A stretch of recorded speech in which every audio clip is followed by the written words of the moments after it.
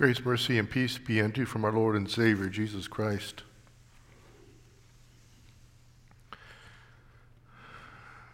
I was just thinking about a tangent on that. There are times when, I wish I could do it all the time, but there are times, special times when I wish I could just give you pills or drinks or something that would just pour that into your life. Grace and mercy and peace. I can do the second best thing, which is ask God to do it. And he wants to, and he will. What has to happen in your life, in your circumstances, so that you can receive more grace and mercy and peace? What does that have to do with transfiguration? Well, maybe I'll get to it at the end of the sermon. In the meantime, let's talk about Jesus being transfigured, what it meant for him, what it meant for his disciples, and, if we have enough time, and of course we will, what it means for us. It's cold and wet out there. You'd rather stay in here, right? And listen to me. Jesus is headed for his sacrifice on the cross. He's headed for Holy Week. He knows what's going to happen, and he needs encouragement. You ever anticipated surgery or chemotherapy or stuff like that, and you know what there's going to be pain, and there's going to be nausea, and there's going to be humiliation and embarrassment and more pain, and the anticipation is hard to take. And Jesus knows what's ahead of him. He's going to get beaten up, and he's going to get rejected, and he's going to get abandoned, and he's going to get crucified, and he's going to get resurrected. That's what makes it all worthwhile, the resurrection. And so his Father gives him this moment of encouragement. Come up here and spend time with me, my son, and experience briefly some of your heavenly glory that you set aside in order to become a human being and be a suffering servant for your people. Give you some encouragement to say, yes, you're headed in the right direction. I approve of the plan of salvation that we set in place before we ever made this world and all those people in it. So Jesus is up there on the mountain, and Moses and Elijah appear. They represent the law and the prophets. He is what they anticipated, what they pointed toward. Jesus is the fulfillment of all of their prophecies and their ministries and their efforts. Now, another tangent. I got a bunch of tangents this morning. How did Jesus know them? And I'm thinking, he may have met them before. If he'd been in heaven with his Father before creation, wouldn't he have been there when Moses and Elijah went to heaven? Yeah. Now, how did the disciples know Moses and Elijah? Well, that's obvious. Name tags.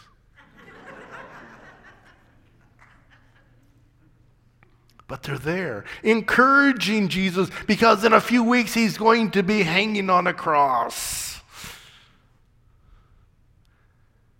Remember, he is true man as well as true God, and he needs encouragement and reassurance.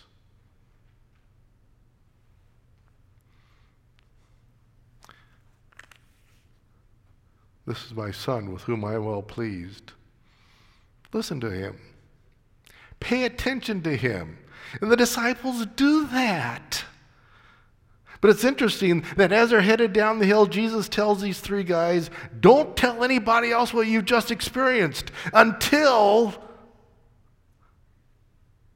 his resurrection and ascension. And then Peter writes, yeah, this all sort of certified, helped to give God's stamp of approval to what's happening, helped us to understand that this Jesus is God, Savior of the world. And it's a light shining into the darkness of this world.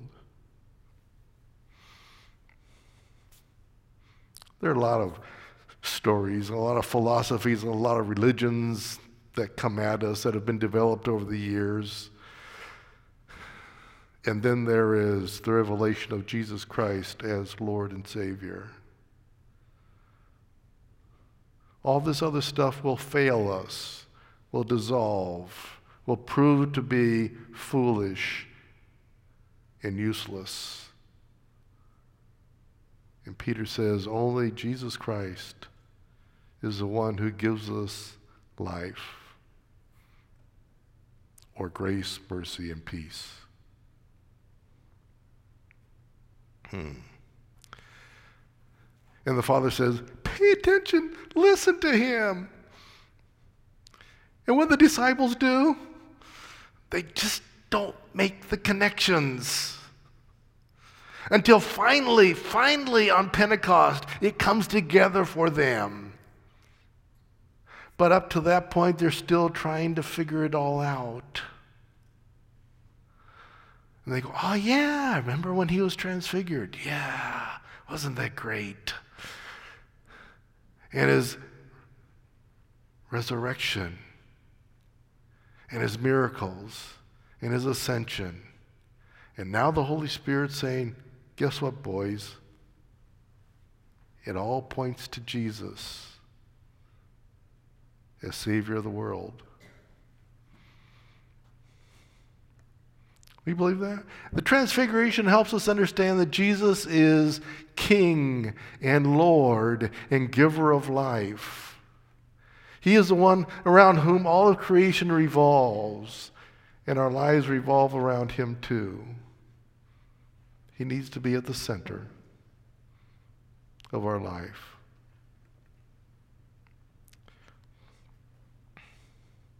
A couple of stories. Let's see if I can do justice to them. I think this one is make-believe, this first one. A man liked to go hunting ducks, and he used dogs because he'd shoot a duck, it'd fall in the water in the lake, and then the dog would swim out and get the duck and bring it back to his master. Yay, great. This man heard about this dog, went to see it, and bought it, paid a lot of money for it. Because the dog, when the hunter shot the duck, the dog would go out on the lake, wouldn't swim, would run across the top of the water. What a dog. So the man gets this dog, he buys this dog, and he takes a friend with him to go out hunting, duck hunting, and he shoots a duck, and the dog runs out across the lake and brings the duck back. And the new owner says to his friend, what did you see? What did you notice? And the guy said, I just realized the dog doesn't know how to swim.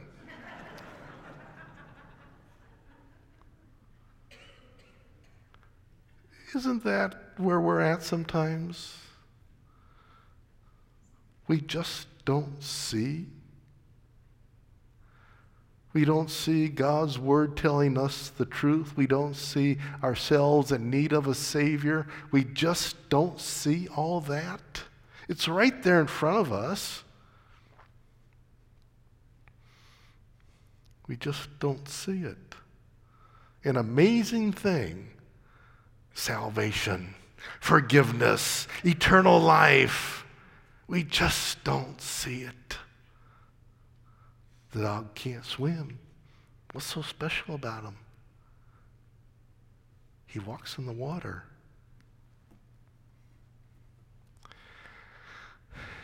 The other end of the spectrum. About 100 years ago, a guy by the name of Paderewski was a world-famous piano player. I would say pianist, except somebody in my family doesn't like me to use that word. But he was a world-famous piano player from Poland. And eventually he became prime minister of Poland. But in any case, he was going to give a concert. And a lady in town had an 8-year-old boy. She's trying to encourage him to learn how to play the piano. So she bought tickets to this concert that Paderewski was going to put on. And before the concert, people were getting settled in and so forth. And the little boy had wandered away, and Mom hadn't really paid attention to him. And the lights dim. And suddenly, Mom sees her little boy at the piano in the middle of the stage, sitting there and starting to plink out the only tune he knows, Twinkle, Twinkle, Little Stars. And she goes, oh no, this is going to be so embarrassing. And Paderewski saw what was happening, came in and put his arms around the child, started playing. Isn't that great? God says, I love you, and keep doing what you're doing, and I will come alongside of you, and we will make beautiful music as we serve the Lord. Maybe in very humble ways, like the only tune we know is Twinkle, Twinkle, Little Stars. The only thing we can figure out to do is to touch somebody or give somebody a hug, because we don't have profound words. We don't have great insight, but we can give a hug, a touch, something simple that God can use to touch lives. So what's the transfiguration mean for us?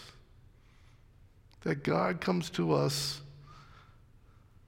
and says, first of all, here's my son with whom I am well pleased. He is doing and will continue to do what I want him to do, which is go to the cross and conquer death through his resurrection.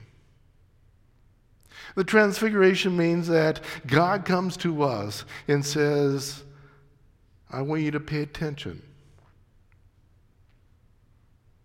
I want you to pay attention to Jesus as your Savior, your giver of life. I want you to pay attention to living the way I make possible for you. We're going to have some interesting stories, I think, of God's goodness. It's at the funeral for Marge Olson yesterday, I talked to a couple men who were here, because I guess I'm assuming Marge was very generous financially to Concordia University Portland. So 2 gentlemen were here representing Concordia. And I chatted with them and said, what are you going to do for a job? It's interesting. And Jeff here is also part of that faculty too, Jeff Allen. It's going to be interesting in the months ahead to find out how God is providing for them in terms of jobs and finances and whatever else they need. And God will provide in some amazing ways.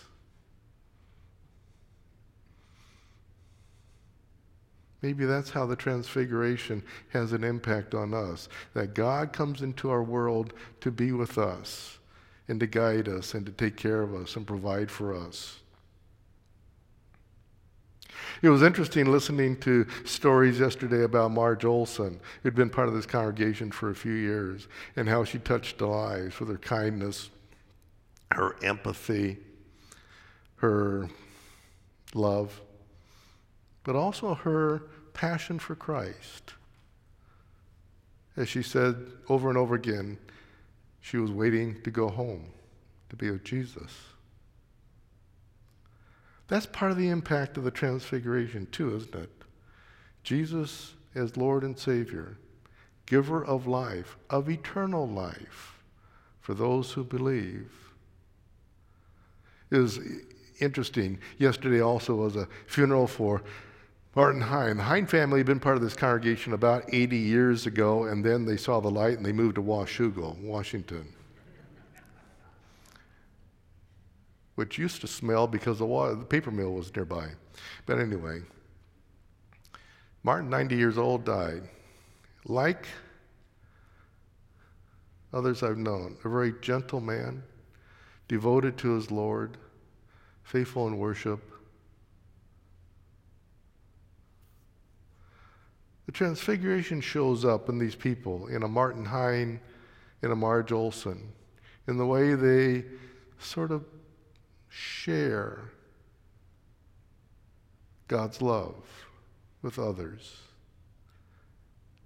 as they extend God's grace, mercy, and peace to others, to those around them. Now, as you deal with whatever you're dealing with, whether it be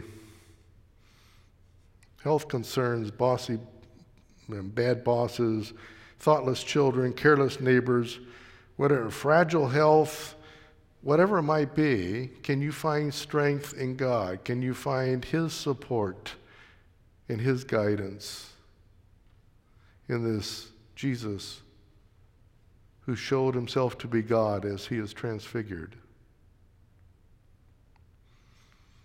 He comes to us, you and me. He comes to us and says, I'm with you. I care about you. I'm acting in your life right now. I go before you. I'm preparing opportunities so that you can share, you can witness, you can help.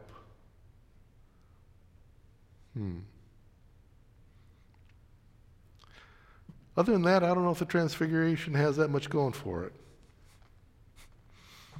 Yeah, we don't spend a lot of time celebrating it, right? You got Pentecost, you got Christmas, you got Easter. What's the big deal about Transfiguration? Other than that, it reveals to us that Jesus is our Lord, giver of life, eternal life,